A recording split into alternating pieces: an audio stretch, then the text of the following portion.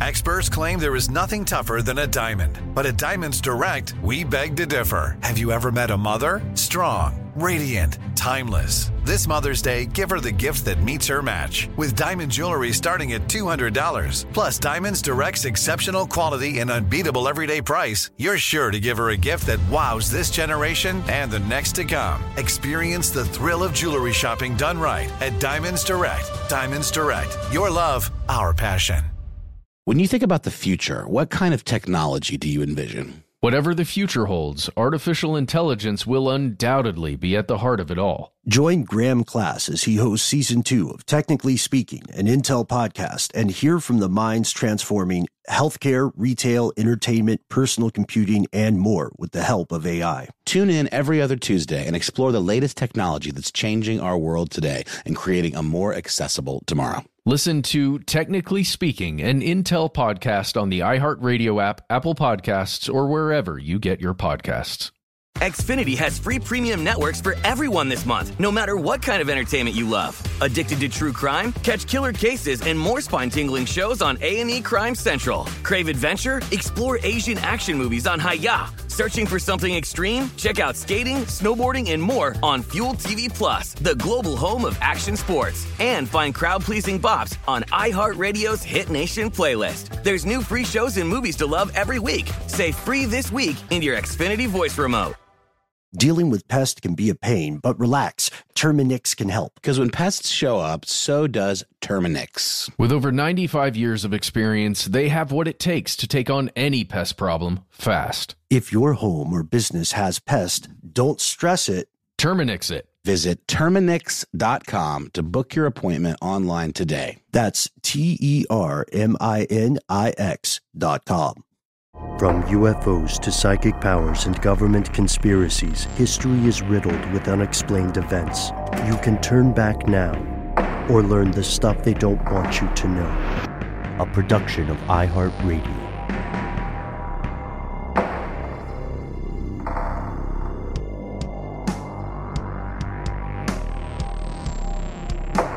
Hello, welcome back to the show. My name is Matt. My name is Noel. They call me Ben. We're joined as always with our super producer, Paul Mission Control Decant. Most importantly, you are here, and that makes this the stuff they don't want you to know. It's the first of a two-part series. We were very interested in a question sent to us by a fellow conspiracy realist asking, who are the world's most dangerous prisoners? Luckily, the four of us here can confirm that we have, none of us, been in prison in the United States. If you live in the United States, it's one of the places in the world where you're most likely to go to prison, which is a real bummer to think about. Right? Wait, I can confirm that, right? None of us? Yeah, I don't know. I've never been there in person, but I've seen Oz, so I kind of get the vibe. Mm-hmm. Mm-hmm. That Schillinger was a real pill. Right. Yeah. And in Atlanta, we used to have a maximum security prison, which is now a medium security / low security prison.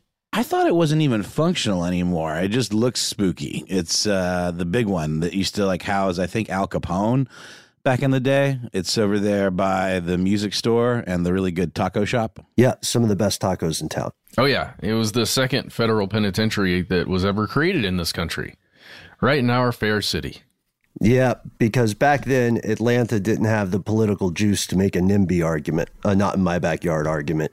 For a time, it was also home to someone the media dubbed the world's most dangerous prisoner. We'll get into that as well. And personally, I think that's a little bit more of a media term than a factual statement. But to answer this question, we have to go to some strange places. And to be clear, first we have to focus on the U.S. in this episode. And with your help, folks, we can expand to other continents in future shows. And with that in mind, here are the facts. Whew, there's a lot of people locked up. More and more, it seems, not just in the U.S., but in the world. If you're feeling like you're not depressed enough, when you tuned into this episode, please check out something called the World Prison Population List. They survey 223 different prison systems in countries and territories, overseas possessions across the planet. They found that there are more than 10.35 million people incarcerated throughout the world on record. So that's caveat. That doesn't count a bunch of stuff, as we'll see. Yeah, and most of those prisoners that are counted there are in the U.S. So we've got around 2.2 million. Yeah, that means that statistically, odds are in favor of the world's most dangerous prisoner being here in the States. That's just the math. But that, you know, it's not to say other countries are not without horrific problems. The report goes on to shout out a country, at least I wasn't expecting. Yeah, and it comes from a country that I was personally not even aware of, called Seychelles, which has the highest prison population rate in the world, according to the report you cited previously, with 799 per 100,000 of its total population incarcerated. So basically, it's one of those places where, like several places in the U.S., if you live there, you probably know someone who's been to prison if you haven't been to prison yourself. Yeah, and it is a pretty small country. It's in the Indian Ocean off the eastern coast of the African continent, and the population is about 100,447 people. So not the biggest place, right? There are cities that are much larger than the entire population of the country. But still, Matt, your point holds true. And I love that you point out this is this reality in some parts of the United States, right? Especially historically disadvantaged communities. Nothing occurs in a vacuum. There are a lot of intergenerational structural things that lead people to a higher likelihood of imprisonment. And these global statistics, as we said, they sadly miss a lot of information. They don't account for black sites. Remember those? How the news just stopped caring about those amid the war on terror? What is a black site?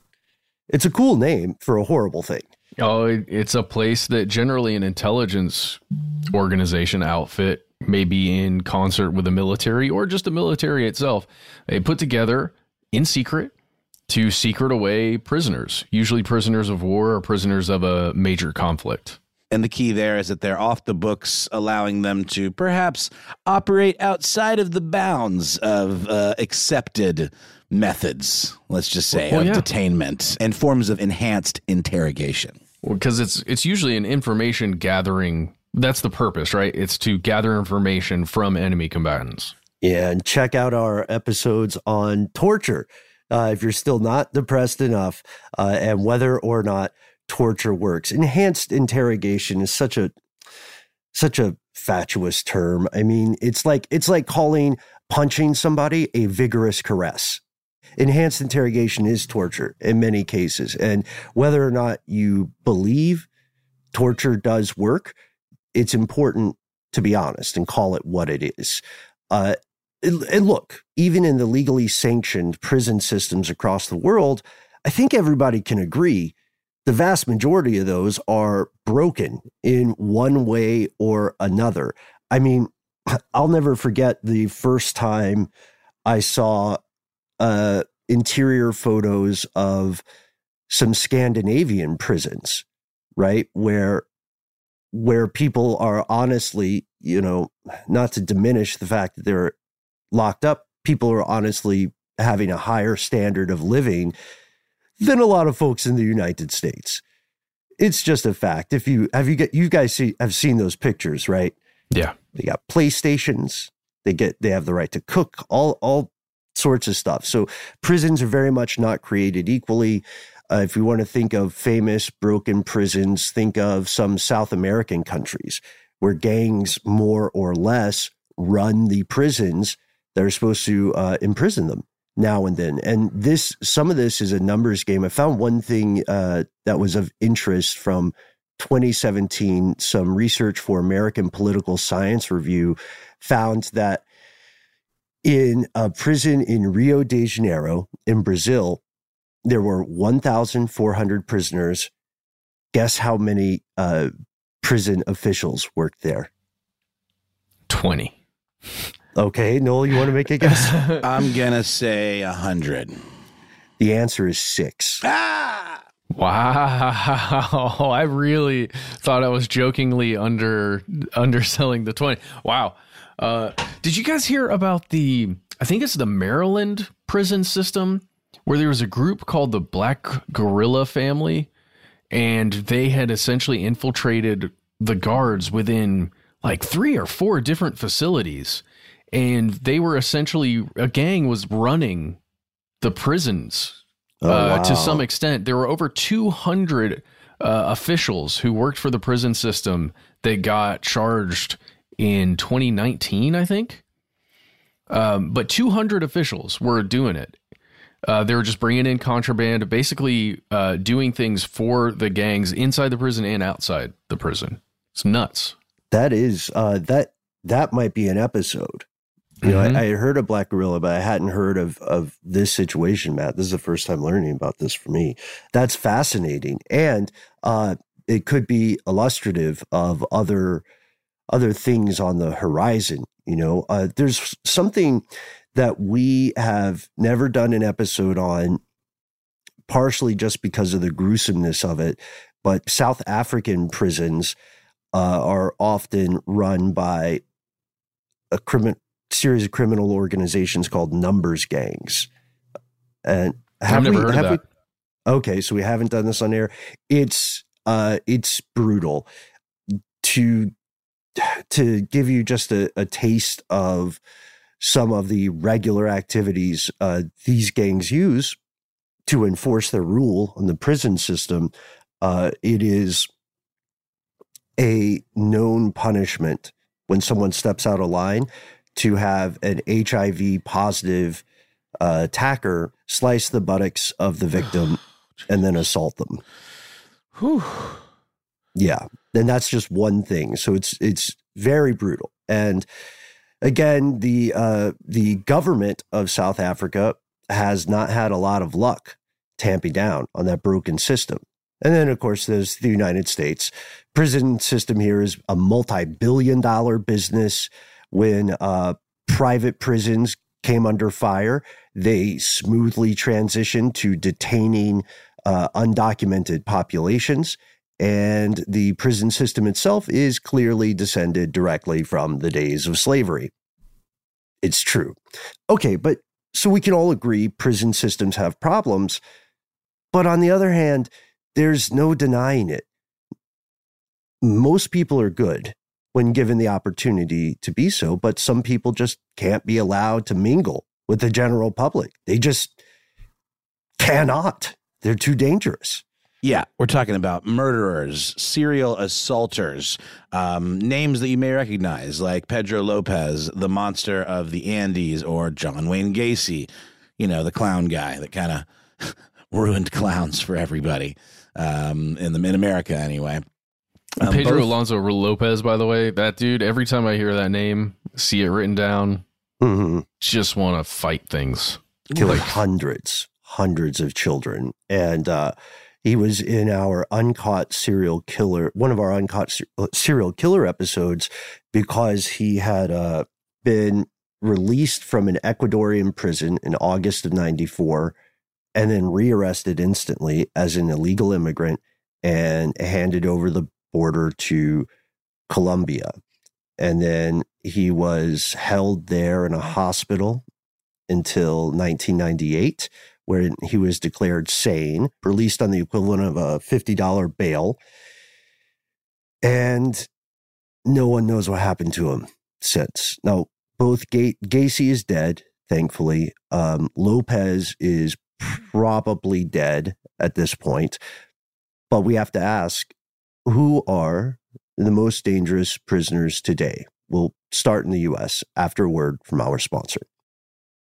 When you think about the future, what kind of technology do you envision? Whatever the future holds, artificial intelligence will undoubtedly be at the heart of it all. Join Graham Class as he hosts Season 2 of Technically Speaking, an Intel podcast from Ruby Studio in partnership with Intel. Explore the future of technology that's rapidly evolving our world today with the help of AI. There's still so much work and research needed to fully understand the power and potential of AI, and Intel is at the forefront of implementing AI and revolutionary technology that's changing the world we live in for the better. In each episode, Graham interviews the minds transforming medicine and healthcare, retail, entertainment, personal computing, and more, while pioneering new uses for AI in these spaces. So tune in every other Tuesday and explore the latest technology that's changing our world today and creating a more accessible tomorrow. Listen to Technically Speaking, an Intel podcast on the iHeartRadio app, Apple Podcast, or wherever you get your podcasts. Xfinity has free premium networks for everyone this month, no matter what kind of entertainment you love. Addicted to true crime? Catch killer cases and more spine-tingling shows on A&E Crime Central. Crave adventure? Explore Asian action movies on Hi-YAH. Searching for something extreme? Check out skating, snowboarding, and more on Fuel TV Plus, the global home of action sports. And find crowd-pleasing bops on iHeartRadio's Hit Nation playlist. There's new free shows and movies to love every week. Say free this week in your Xfinity voice remote.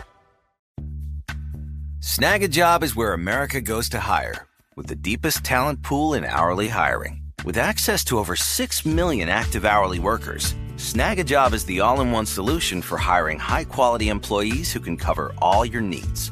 On demand, temp to hire, part-time or full-time. You name the position. Warehouse worker, retail associate, grocery store clerk, fitness trainer, baker, stylist, bellhop, podcast producer. Yeah, Snag a Job's got a worker for that. With our easy-to-use platform, you're able to seamlessly post and fill available positions quickly with a dedicated customer support team to provide all the help you need along the way. Kind of nice knowing you have a talent pool like that in your own backyard, right? Snag a Job is the partner you need to keep your business running smoothly. So visit snagajob.com or text snag to 242424 to talk to an expert. Snagajob.com, where America goes to hire. Live Nation presents Concert Week. From now through May 14th, get $25 tickets to over 5,000 summer shows. That's up to 75% off a summer full of your favorite artists, like 21 Savage, Alanis Morissette, Cage the Elephant, Celeste Barber, Dierks Bentley, Janet Jackson, Meghan Trainor, Peso Pluma, Sean Paul, Sum 41, and many more. for way less. Grab your tickets now through May 14th to see all of the artists you love all summer long. For just $25 each. Visit livenation.com/concert week to buy now. That's livenation.com/concert week to buy now.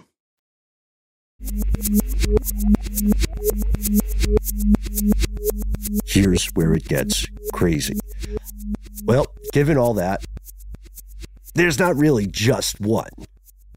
There's unfortunately a long list of candidates. There are as many candidates for Most Dangerous Prisoner as there are podcast in 2022, which means a lot. Yeah. Well, let's start with this guy that I found on some random websites, and Ben, you found him on some better websites. Dude named Thomas Silverstein. And it's fascinating that he's listed as one of the most dangerous prisoners because he doesn't seem like a particularly good fella, but he also doesn't seem like somebody that prison officials would be terrified of, except for one action that he took. Right, also known as Terrible Tom. Until his death in 2019, this guy was called the most dangerous prisoner in the States or in the world, but this stood out as well, Matt, to me. I don't know if the title makes sense because he was called this primarily due to a couple things. The murder of a guard, his membership and leadership of the Aryan Brotherhood, a white supremacist prison gang, and the length of his incarceration. He was locked up for 42 years until he died on May 11th, 2019. And for 36 of those years, he was in solitary confinement in the Supermax. And this means that if you're in this solitary confinement, you are by yourself for 23 hours a day. So for 36 years, you had 1 hour in what you could call a yard. Yep. And a couple of rides, I think, to Atlanta, because he stayed when it was a Supermax prison in Atlanta, he stayed there for a while in solitary. Then he went to that one we're going to talk about, ADX Florence. ADX, yeah. And he began his criminal career with a series of armed robberies in the 1970s. He had a total of 3 to 4 victims. And folks, if you follow true crime, you know that pales in comparison to the amount of murders committed by others in the exact same U.S. prison system. He was definitely a bastard, but he was probably never the world's most dangerous prisoner. And honestly, calling him that lends a sense of importance that we don't think he deserves. It does make me wonder how much outside influence he was able to have, because he's in solitary confinement, right? But surely he can make phone calls or something. And I just wonder if he was ever able to influence the actions of other perhaps gang members that were outside of the prison. Or even within the prison, if he was allowed to communicate. Yeah, that's one of the things that makes someone a dangerous prisoner, right? And that's a great question, Matt. So the thing is, though, that after he murdered a correction officer named Merle Klutz, Clutts, in 1983, the entire system said, look, we can't give this guy the death penalty because he got solitary, got life, essentially. He's going to die in prison, but we can't kill him. So we're going to make his life a living hell. And that's a quote from a book about Leavenworth. They weren't really afraid of him. They simply despised him with good reason. But so does he, quote unquote, deserve that title? Again, we think it's media branding, but make no mistake, there are monsters behind bars all across the world. And we have to ask ourselves, how do we determine who the most dangerous are? Is it simply the number of people killed, injured, or assaulted by a single individual? Or do we try and guess at the potential harm that could occur if those folks are walking free? That's what law enforcement agencies tend to do. That's what they've struggled with when it comes to sentencing terrorist suspects, for example, right? Well, and I think to understand this distinction, there are so many factors that go into it. So I think it's a good idea to explore kind of a short list of several of the most dangerous prisoners instead of, laser focusing in on just one, because in the U.S., the most dangerous prisoners are held in a place called ADX Florence.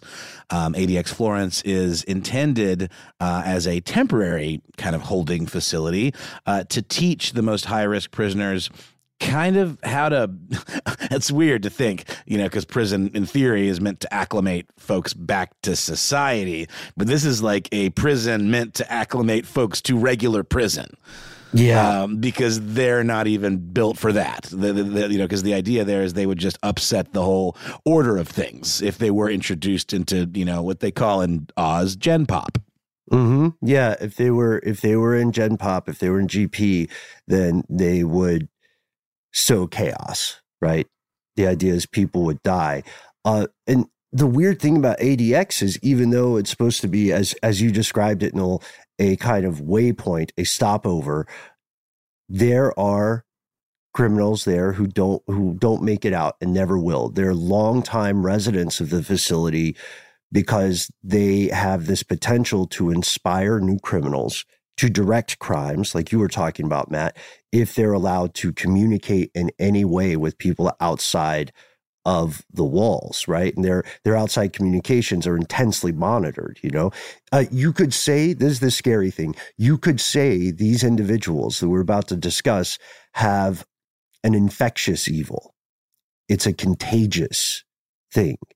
And that makes it almost sound supernatural, right? But it is incredibly dangerous, or at least that's the rationale for isolating them. And again, there's an entire discourse about how those individuals should be treated or detained. Should they simply be executed, right? Should they be kept alive at great expense to the taxpayer? is solitary confinement a cruel and unusual punishment, right? And that's the interesting thing, too, here is that one would think typically the most egregious of crimes and the folks who would be considered the most dangerous would be executed. But there are oftentimes extenuating circumstances and legal loopholes, et cetera, that cause that to not be a thing. Whatever your position is on the death penalty, it does happen. It is legal in many parts of the world, including the United States. Let's get into the curious case of this first person we're going to discuss, because he fits some of the things we're talking about, but he also breaks the mold a little bit. Because let's just get into it. A man named Umar Abdul Muttalib. This is a Nigerian man that you likely remember. We talked about this on the show a while back. This was big news here in the U.S. You may know someone as the underwear bomber. That was a phrase that was bandied about on news all over the place. This is a person who is supposedly connected to Al-Qaeda, or I guess was connected to Al-Qaeda, but how deep that connection was, I don't think I've ever been told by any news outlet, because that's probably information that's being kept quiet. But he's currently serving 4 life sentences. Yeah. And nobody died. That's the thing, right? So there's definitely stuff they don't want us to know about perhaps the connections and the liability that having this person out in the world would cause. I mean, obviously this attempted bombing is enough reason enough, but there does seem to be information that we maybe don't have.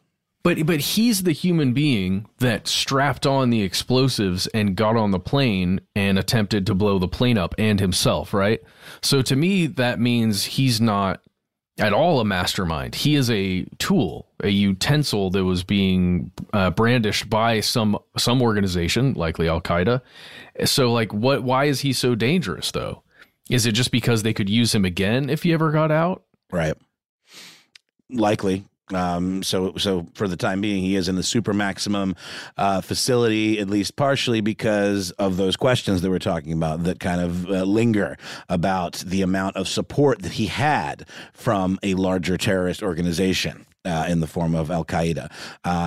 While he was, as you said, Matt, much more of a tool, a trigger man, if you will, a would-be suicide bomber, he was certainly not the brains of the operation.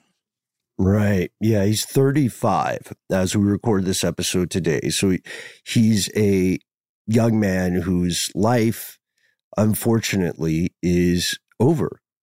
And that's not to defend those actions at all. It's just a waste of a life because he attempted to murder 289 people. And, there's this thing. Personally, I don't love it when the media gives these sorts of singular criminals nicknames, because it leads to various production companies, producers, I'm not going to name, exploiting the situation and doing so under the guise of helping somehow, right? The information needs to be out there, but we also need to understand commodification of these criminals by giving them a name, like a nickname, isn't an entirely ethical thing to do. Ryan Murphy. Zodiac, Matt Frederick. No. You didn't do that name, Matt. You did a deep dive, kick-ass exploration of a very important and still unsolved mystery. Well, I certainly said it 480 times throughout the show. So and you said it with gusto and level-headedness. Also, no one knows that name. We know the underwear bomber's name. No one knows who the Zodiac killer was. So I think that's a different case. You think you do? Snap, I do. Mm-hmm. And I'm specifically also referring to this very divisive Jeffrey Dahmer miniseries. Oh, right. Yeah. Has really got the internet going nuts. And, my kid, who's 13, says a lot of her peers, quote unquote, who she doesn't particularly care for in middle school, are in fact romanticizing this guy because of this American Horror Story treatment of his life. And there is almost a sense of creating empathy for this person through this dramatization. And, the producers claim, oh, no, it's giving voice to the victims. And, we're doing it through the perspective of the victims. But in many cases, when you put kind of a star like this, whatever the kid's name is, who plays him, he's not a kid, but I'm talking about, who's in all the American Horror Story. Evan Peters. Peters? Yeah. Okay. It does kind of put him in the focus. And, also apparently there's a real affection for Patrick Bateman, an American Psycho by a lot of these kids in middle school, which is weird to me. Because American Horror Story and that whole kind of salacious treatment of horrific, crimes and such, is something that is kind of geared towards that age set, even if they wouldn't come out and say it. Well, there's that moribund fascination with the misfortune of others, and the idea, the folklore that surrounds criminals in the United States is an old part of the culture. I mean, it's weird to say old part of the culture for such a young country, but, Dillinger was deified, right? Bonnie and Clyde were romanticized. This is something that happens in the United States. So this guy, Abdul Muttalib, is not gonna see a day outside of jail for the rest of his life, or prison, excuse me. And it's because of those connections. If you look at the story, you'll see that eyewitness reports name folks who assisted in his attempted attack and then just faded off the radar and are quite possibly still out there, active somehow. And if you are in counterterrorism or law enforcement, that's a haunting thing, right? Because those guys are not the type of people to say, oh, it didn't work out, I guess now I'll take up photography or dressage or something. That's the one with the horses, right? Is it dressage? Dressage. Yeah, it's the ones where the horses step daintily. Yeah, they're not getting into that. Right, they've already decided what they want to do. And so that connection, we see that with another example. James Marcello, the purported head of the Chicago outfit, which is mafia in Chicago.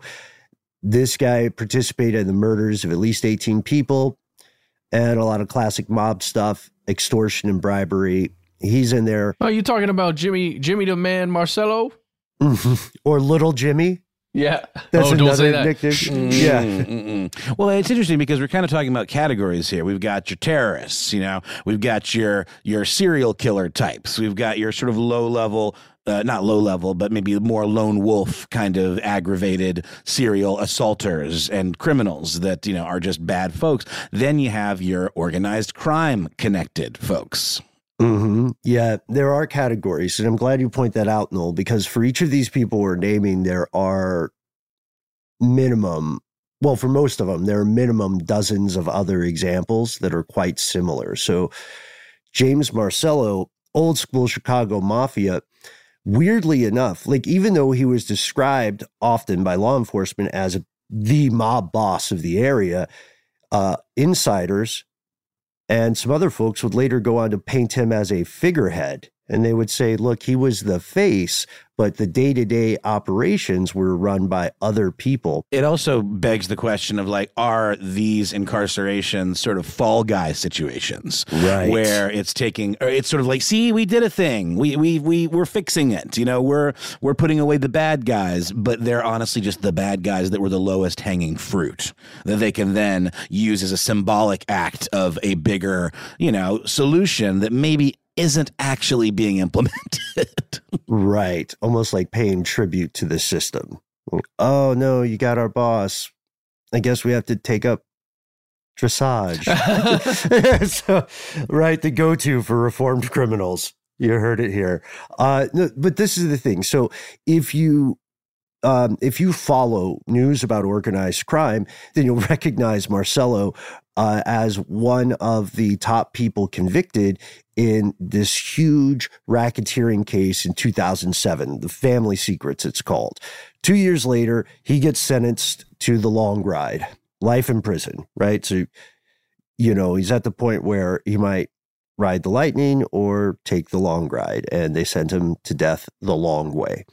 And is Ride the Lightning the like electric chair, or is that? Yes. Okay, cool. Mm-hmm. It's even like there's a Metallica album called Ride the Lightning, and I don't know if it was on the cover of the album, but there was definitely a very popular T-shirt where it was like a skeleton kind of in an electric chair, being zapped. Yeah. For some reason, I had it associated with drug use. I don't know why. That's I Ride the think I'm just Dragon. wrong. That's Chase the Dragon. Yeah, Chase the Dragon. Chase Got the it. Dragon, Ride the Lightning.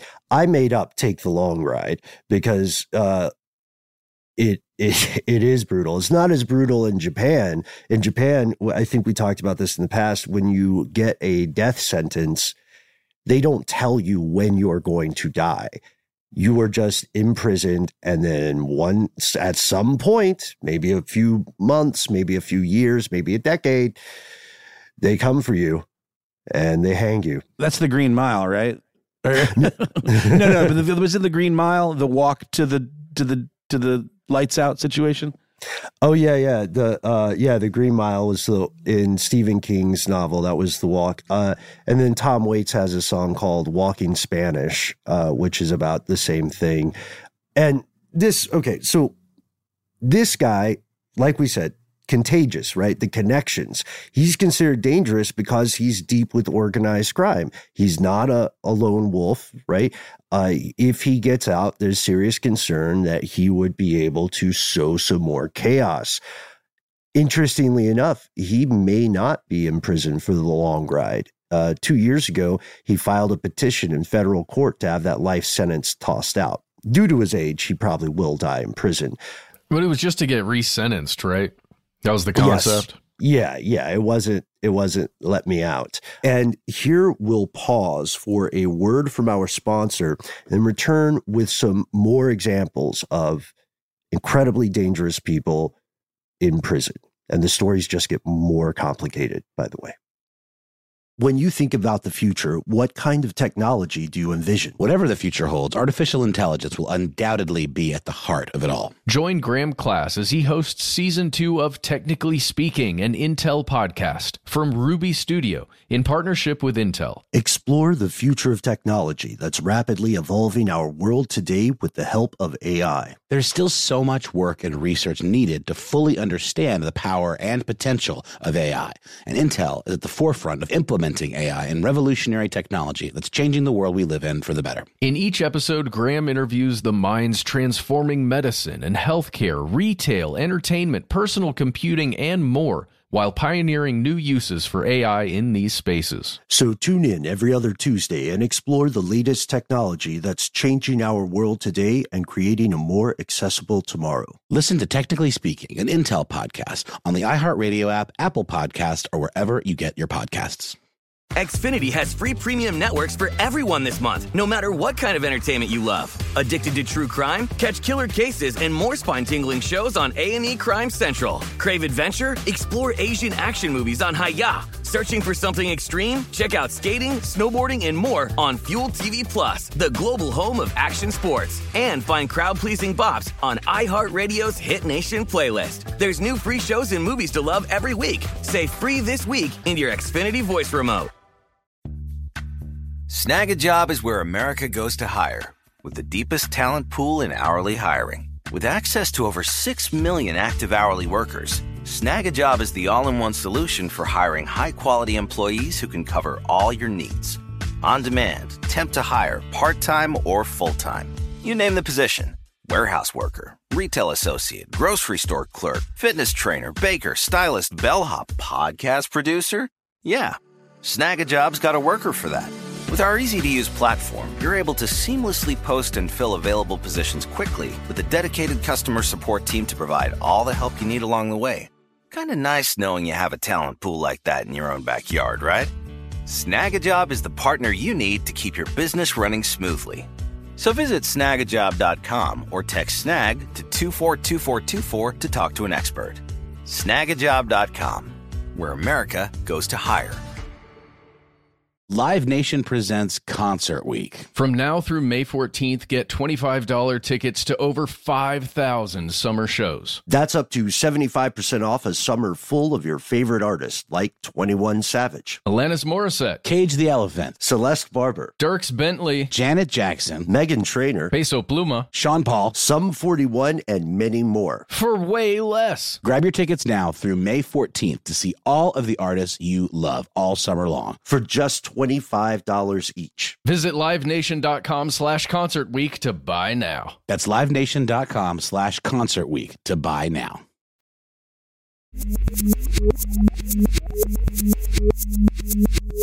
We've returned. This example is a little bit similar to, it has commonalities, at least with Marcelo, but it's different. It's much more complicated. We're talking about the former leader of the Gangster Disciples, Larry Hoover. You may recognize him from some songs by your favorite artist. You may recognize him from various documentaries, also various controversies. Currently, Hoover is serving 6 life sentences, and his criminal career, well, his entire life may well be its own episode. He's considered actively dangerous because he fooled the system, actually, this is true, and his crimes did not stop when he was incarcerated. He was doing what you were describing, Matt. He's a quintessential example of touching the outside and having power while being physically bounded in the system. He directed the disciples and grew them from prison all the way through the 1990s. But there are a lot of caveats along the way, I think. Oh, yeah. I mean, well, one of the biggest ones is that if you listen to Hoover himself, he says, hey, I don't run anything with the disciples anymore. Come on, I'm not the leader. Which I guess if you believe him, that's great. But if you don't, then he could potentially be doing it again. And that's one of the reasons that he's considered too dangerous to be allowed any kind of freedom, even though he's well old, right? 70, he's in his 70s. He's well old, isn't it? Yeah, he turns 72 at the end of this November. And because of his ability to recruit new members during his stints in incarceration, his opportunities to keep in touch with people on the outside, and his promotion for a while of nonviolence and community service, he started being called King Larry, and he became arguably more powerful in prison than ever he was as a free man. But it turned out, at least from the perspective of law enforcement agencies, that when he changed Gangster Disciples to growth and development and started doing a lot of community work or directing a lot of it, law enforcement said it was a front, and he actually fooled them by growing a criminal enterprise under the guise of public reform, kind of like Gus Fring making a fast food empire. Yeah, you could kind of consider this a fool me once type situation, with prosecutors and law enforcement convinced that he's going to continue to recruit and grow organized crime rings if he's released, despite, him seemingly coming clean and changing his ways. Or at least stating that he has, Correct. right? Yes. And it really is a very divisive issue and a conversation within, the framework of all of this stuff surrounds what is the prison system? How does it function? Is it broken? Is it in need of reform? At the very least, yes, it is in need of reform, but it's a difficult thing to do because of so much infrastructure in place and legacy policies and just the way these facilities are run. There's a critical mass at play that is hard to kind of stop or reverse or course correct. Yeah, in our conversation we had off air, along with our pal Paul Mission Control, I brought up the fact that a perfect society is one that does not have prisons, it does not have chains, and that's why it's important for us to open up when we talk about this stuff by saying, yeah, in many, many ways, prison systems are broken. It's true, and it's undeniable. And anybody who says otherwise, just can't agree with them. So I kind of say otherwise, and maybe I'm wrong. That's why I want to have a bigger conversation with you guys about this. I think about that show Le Monstre and Matt Graves, the host that we talked to, and that particular case. The Dutroux affair, yeah. Marc Dutroux was in prison for assaulting women and capturing them and holding them, and essentially imprisoning them and assaulting them. He went to prison for that for a little while, and then they let him out because he was on his good behavior, and then he did the exact same thing to other women and killed them, other girls. I think his masters let him out. Honestly, but ultimately, what do you do with him if you don't have chains? I see what you're saying. Yeah, but to that I would respond: a perfect society is also one that does not have those people. So like the old argument of utopia, right? Utopia, the definition of utopia is a perfect thing, that does not exist. Yeah, right. And typically when we see utopias in science fiction, usually they're kind of dystopian utopias that involve drugging the population in some way or having people be complacent, like in Brave New World or what have you. Logan's Run, THX. Or just controlling people's ideas, and kind of, having people be these docile chess pieces, of the state. And when you have autonomy and when you have free will, you're going to have some bad apples, that shouldn't necessarily, shouldn't have free will. That's very loaded in and of itself and in another conversation entirely. Like in Clockwork Orange, you have this whole scenario where the bad actor, Alex DeLarge, is put into this program that deprograms him from behaving badly, but then it also essentially robs him of his free will and makes him this kind of pathetic, pawn that doesn't have any control over his own autonomy at all, which is basically almost worse than being imprisoned. I don't know. It's a different kind of prison. Yes, is ultimately prison the of the mind. Yes, and I love the Kubrick adaptation, but if you want the full story, read the book because there's a chapter. Yeah, the chapter that was missing. It's now in the American editions as well, finally. But yeah, this is an ongoing conversation. I'd love to recommend, if anybody likes TED Talks, sometimes they're a little bit utopian, to be honest, but do check out a great TED Talk, What a World Without Prisons Could Look Like, by Deanna Van Buren. And I think it addresses a lot of the points we're talking about now. Well, and Larry Hoover's a great example of everything we're talking about. Yeah. Because some ordinary citizens, particularly in Chicago, Illinois, see Hoover as an inspiration because of his promotion in community service, empowerment, emphasizing education, discouraging violence, from intergang warfare and so on. His followers don't always align with those values, but people still insist, his heart is in the right place. And that's why you hear people, pushing for his release. As a matter of fact, earlier this year in July, he sent a letter to a federal judge asking for a reduction on his life sentence, saying, hey, I have changed. I have grown. He made the same request last year, so this evolution is also another episode of its own, but we can't end when we're talking about folks who are regarded as dangerous. One person we have to end on is Theodore Ted Kaczynski, former math professor, domestic terrorist.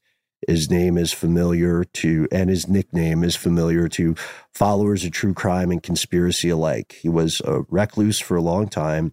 He sent mail bombs to university researchers for decades.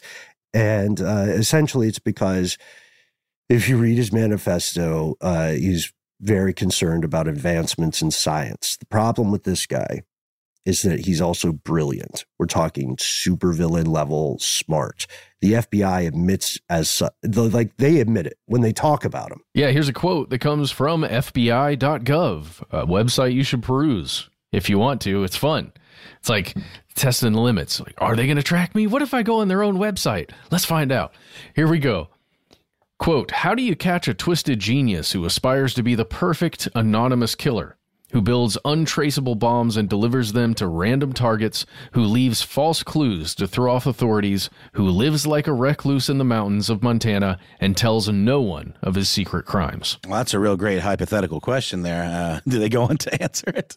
They do. Cool. No, that's the whole thing. They gave up because they couldn't answer it. No, Yep, the end. They did eventually answer it. They go into detail about how they cooperated with other agencies for the better part of 20 years to track down this person that they called the Unabomber, short for University Bomber. It's a portmanteau. And they only caught him when they did something very extraordinary. He led to his own arrest because he saw himself as an agent of ideology, which will be important in part 2 of this series. He sent a 35,000-word essay explaining what he saw as his motives and what he saw as all the wrongs of modern society. The FBI did something they don't usually do, and you know this if you have ever been in the world of true crime. They published this manifesto, and this because they were at a loss. And this manifesto, like, they may have never caught him if he hadn't sent this thing, and they hadn't published it, because it led to Kaczynski's brother seeing it and saying, I think you should look at my sibling for this. His writing style is similar. Here are some other examples of things that he has written. And then the brother cooperated to try to help find this guy. April 3rd, 1996, they arrest him. They go through his cabin where he's living a pretty primitive life, except for, bomb-making technology. Yeah, I mean, it's interesting, too. This is really kind of the fodder for serial killer lair kind of vibes, with all of the meticulously Seven, also in, the new Batman, with the Riddler, tiny handwritten, the text in journals, thousands of journals, 40,000 handwritten pages that included things like, bomb-making components and all of that, and descriptions of crimes, and also a live bomb ready to be put in the post. And then, of course, the rabbit hole about his participation in psychological studies in his second year at Harvard. That goes pretty deep. Do check that out. He was involved in a experiment led by a Harvard psychologist called Henry Murray. And this was described as purposely brutalizing the participants. And this, you can see a lot of people linking this to government-funded experiments with mind control. Just LSD in stuff? one way or another. Wasn't it? Similar. Yeah, okay. That's the idea.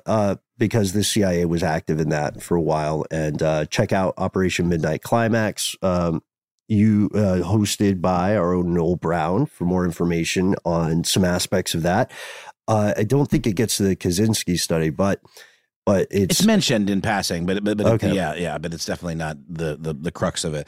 But we do know that these kinds of things did take place, and that the CIA operated fast and loose, with people's lives. Absolutely, no question about that. Yeah, and also just to point something out, in both Russia and the United States, in the Soviet Union and the United States, I should say, they figured out collectively that the easiest way to assassinate someone and make it look just enough like an accident is to say they fell from a window. Defenestrate. Defenestrate. Yes. God, I love this language. No one fenestrates. They just defenestrate. So this thing, what we're saying is there's a lot to Kaczynski. And when they came in, just as you described, Noel, they find this thing that looks like the lair of someone who is mentally not well. 40,000 handwritten journal pages documenting philosophy, documenting bomb-making experiments in progress, descriptions of Unabomber crimes, also a bunch of random bomb components laying around, some of which, by the way, would just look like household junk if you didn't know how to put it together. This is sort of anarchist cookbook stuff, right? And I would recommend reading that tome or a version of it if you get access. You might have to find the right counterculture in the basement of the right bookstore, right? That's right. Yeah. Atlanta Vintage Books, go check them out. They're in, I guess, Chamblee, maybe Brookhaven, whatever. You can figure out. It's in Atlanta. Guys, you know what they didn't mention, the authorities, when they raided that old cabin? They didn't mention all the Zodiac ciphers that they found in there.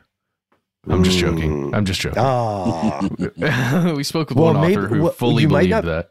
You might not be joking because they still haven't mentioned it. So they also importantly found one live bomb packed and ready to go in the post. He doesn't put up, he doesn't say he's changed. He doesn't say any kind of mitigating stuff. He pleads guilty in January of 98. And then fast forward, last year, he leaves ADX. He's transferred to the Federal Medical Center in North Carolina. The officials involved did not disclose why he was transferred to a primarily medical facility there. But in a letter to a pen pal, again, all their communications are closely monitored, unless they're with lawyers, he indicated he's suffering from terminal cancer.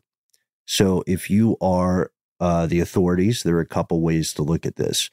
You could say compassionate release would let him die a free man. Or with some validity, you could argue he has even less to lose.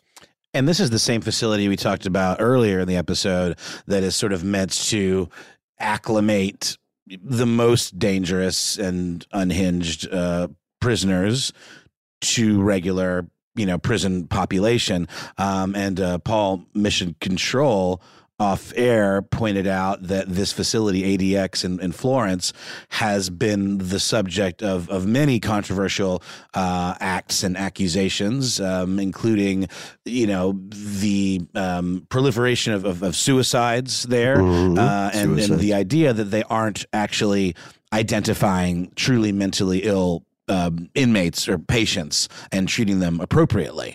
So again, there comes that breakdown in how the prison system operates and how these folks are treated. Is it humane? Is this more in the vein of a black site than we might like to admit? You know what I mean? I mean, I'm being hyperbolic a little bit there, but I don't think so.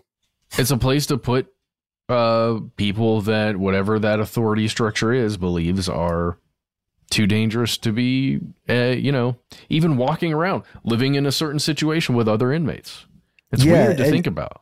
Yeah, well, to the point too about obscene treatment that you're talking about, Noel, people who did not successfully take their own lives at ADX were often punished for attempting to do so, which is not quite the right approach, to say the very least. And there have been a lot of lawsuits regarding what we're describing about mental health. And this leads us to one of the most disturbing things about these conversations.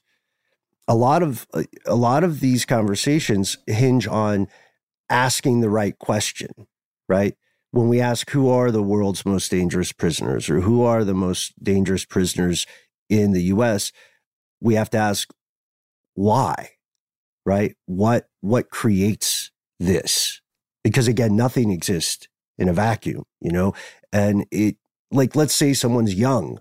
They do something violently stupid, like they try to rob someone because they want some extra cash, right? Or they want to get initiated into some sort of social group, and they get caught. They get convicted. They go to prison for several years unless their parents are well connected. I hate to phrase it that way, but that is often the reality, That's not an opinion. Yeah, access to high level, high quality lawyers and legal assistance makes all the difference. We know how people can get out of things or get things pled down, charges reduced, etc. Even something as simple as traffic court, if you have a good enough lawyer. So, I mean, money and privilege certainly does enter into it. There's no question about it. But to your chicken and egg question, Ben, this really does lead to a larger question of, is that time incarcerated actually rehabilitative, or is it just reinforcing the bad habits that someone already has and preparing them to just kind of learn how to operate a little more under the radar once they get out, and just to smarten up and learn lessons, by example in prison from other, craftier criminals or what have you. Right. Or get deeper because they're forced to, they're a kid in prison and suddenly they're forced to group up with someone, to posse up to survive, right? Which requires them to commit increasingly criminal acts. It makes it more likely that there will be recidivism, which is returning to prison in the future. And not to mention, those connections made in prison connect into the outside world. You get leagued up with a certain group in prison and they take care of you in prison. That's going to translate to once you get out. And if your life is over in terms of being in the system now, you can either make a choice to become like a normie and just work the only type of job that you could even get, which is going to be low level, low paying, or are you going to join a criminal enterprise that's going to allow you to make more money by continuing to commit criminal acts and do it smarter with the help of others in the outside world that you got leagued up with in prison? Yeah, there's this. This reminds me of a great freestyle from Fire in the Booth by a guy named Simba, and the line that particularly stood out to me talks about the intergenerational issues with who goes to prison and who gets probation or who gets pretrial intervention in this country, and the line is something like, a white man gets slapped on the wrist and gets a pardon. That's what happens when your father went to college with your honor. That's, I'm just saying it because it's a really well written line. But speaking the truth, and if you're a fan of hip hop, do check out Simba. But as you're doing that, stay tuned for part 2 of this continuing series. There is one more aspect of this story. There's a curveball that we're throwing at the very end. Speaking of asking the right questions, how do you define dangerous? In governments around the world, the most dangerous prisoners are not considered so because of their violent acts, but because of their ideas. So stay tuned for The World's Most Dangerous Prisoners, Part 2, Politics and Power. Yeah, but what about remorse? Like, there are killers out there that show zero remorse for killing other human beings. Yeah. Like, we were talking about organized crime. We're talking about problems with economic inequality that lead to that kind of connection that y'all are mentioning. But I think Dennis Rader. Yeah. Like, what do you do with that? I think I don't think it's as simple as one blanket answer, right? Like, what do you do with somebody like that? Or prison's good or our prison's bad? It's so much more complicated.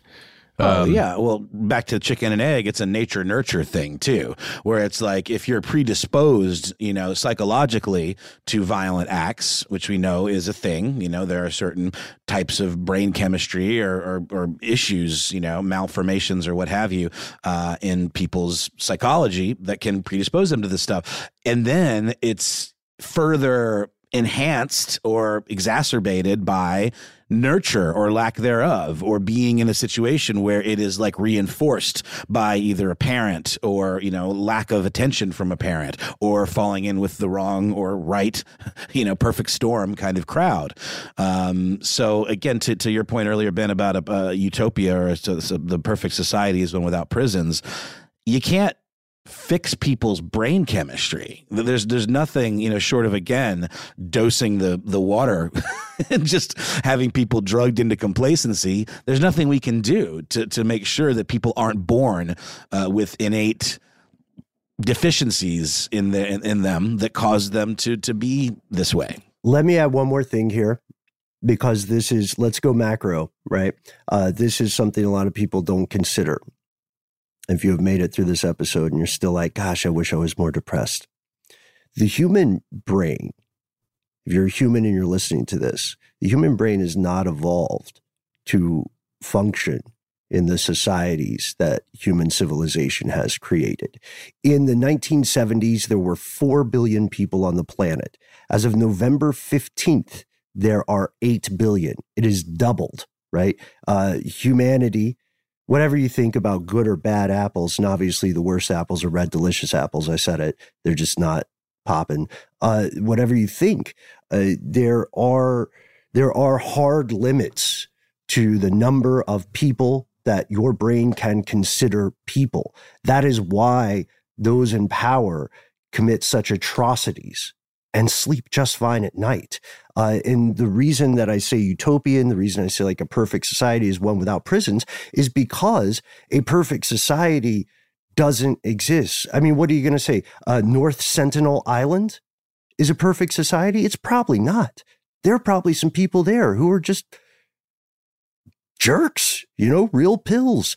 And I don't think any of us know the answers, but I think all three of us are bringing up good points. And we'd love for you to be a part of this conversation. Yeah, I think we would love to hear from listeners, like, especially if you hold a hardline belief one way or the other. Prisons are absolutely necessary. We need them, and this is what we do with people who are dangerous. Or and there should be zero. I didn't say they're not necessary. I said a perfect society wouldn't have them. I know. Can't exist. I just mean from listener, like, if you're listening and you hold that belief, right? Prisons are good. Or if you hold the belief that all prisons should be, like, get rid of them. We don't need them anymore. I'd love to know, like, what are solutions to deal with people that collectively we've decided this person is dangerous. Just what is your solution? Restorative justice? Is it, is it some sort of almost sci-fi level thing? The punishment fits the crime. Like if you are a McVeigh and you bomb a location, are you then sentenced to a thing where you just build? Though, like if you bomb, say, an abortion clinic, instead of being put in prison, should you put on a work detail where you just build preventative care clinics for the rest of your life? It's that old thing about like, your parents caught you smoking a cigarette, so they put you in the closet and make you smoke a whole pack of cigarettes, which is child abuse, by the way. But you've heard that old chestnut, right? I mean, I have not. Well, okay. Well, I don't know that I ever heard anybody having had this happen to them, but it does seem like an urban legend-y kind of trope, Mm-hmm. So as you can tell, this is one of those explorations where the three of us end up taking the conversation off air. This is probably going to be one of the things we talk about when we hang out in person, as soon as one of us brings it up, because I think this dilemma, this Gordian knot, stays with us, and it probably will stay with you folks. So please, as Matt said, reach out to us. Let us know your thoughts. Let us know what your stance is. As you said, man, particularly if you have a strong one, we want to hear it. We're not saying that we have the answers. We're not telling anybody what to think. But this is just one part of a larger, deeper dive. In the meantime, help us out if you have the answer. Just like we said with mass shooting deaths, if you have the answer, write to us. Let us know. If you're convinced you have the answer, we want to be easy to find online. We do want that, and I think we mainly get there. You can find us at Conspiracy Stuff on Twitter, Facebook, and YouTube. Conspiracy Stuff Show on Instagram. Yes, we have a phone number. It is 1-833-STD-WYTK. It's a voicemail system. Leave your name and a message. You've got 3 minutes. Say whatever you'd like. Please just make sure to include whether or not we can use your name and voice on the air. If you don't like voice messages, you don't like phones like that, why not instead send us a good old-fashioned email? We are conspiracy@iheartradio.com.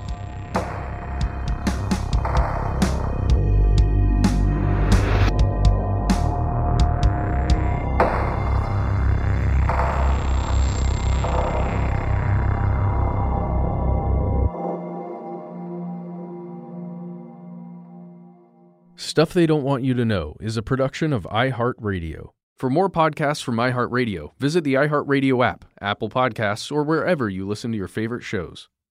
Xfinity has free premium networks for everyone this month, no matter what kind of entertainment you love. Addicted to true crime? Catch killer cases and more spine-tingling shows on A&E Crime Central. Crave adventure? Explore Asian action movies on Hi-YAH. Searching for something extreme? Check out skating, snowboarding, and more on Fuel TV Plus, the global home of action sports. And find crowd-pleasing bops on iHeartRadio's Hit Nation playlist. There's new free shows and movies to love every week. Say free this week in your Xfinity voice remote.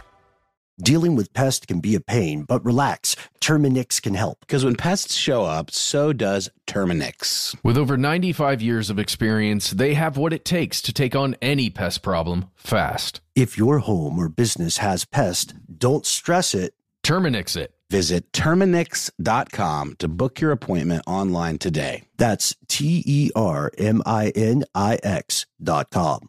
Live Nation presents Concert Week. From now through May 14th, get $25 tickets to over 5,000 summer shows. That's up to 75% off a summer full of your favorite artists, like 21 Savage, Alanis Morissette, Cage the Elephant, Celeste Barber, Dierks Bentley, Janet Jackson, Meghan Trainor, Peso Pluma, Sean Paul, Sum 41, and many more. for way less. Grab your tickets now through May 14th to see all of the artists you love all summer long. For just $25 each. Visit livenation.com/concert week to buy now. That's livenation.com/concert week to buy now. I'm Katya Adler, host of The Global Story. Over the last 25 years, I've covered conflicts in the Middle East, political and economic crises in Europe, drug cartels in Mexico. Now I'm covering the stories behind the news all over the world in conversation with those who break it. Join me Monday to Friday to find out what's happening, why, and what it all means. Follow The Global Story from the BBC wherever you listen to podcasts.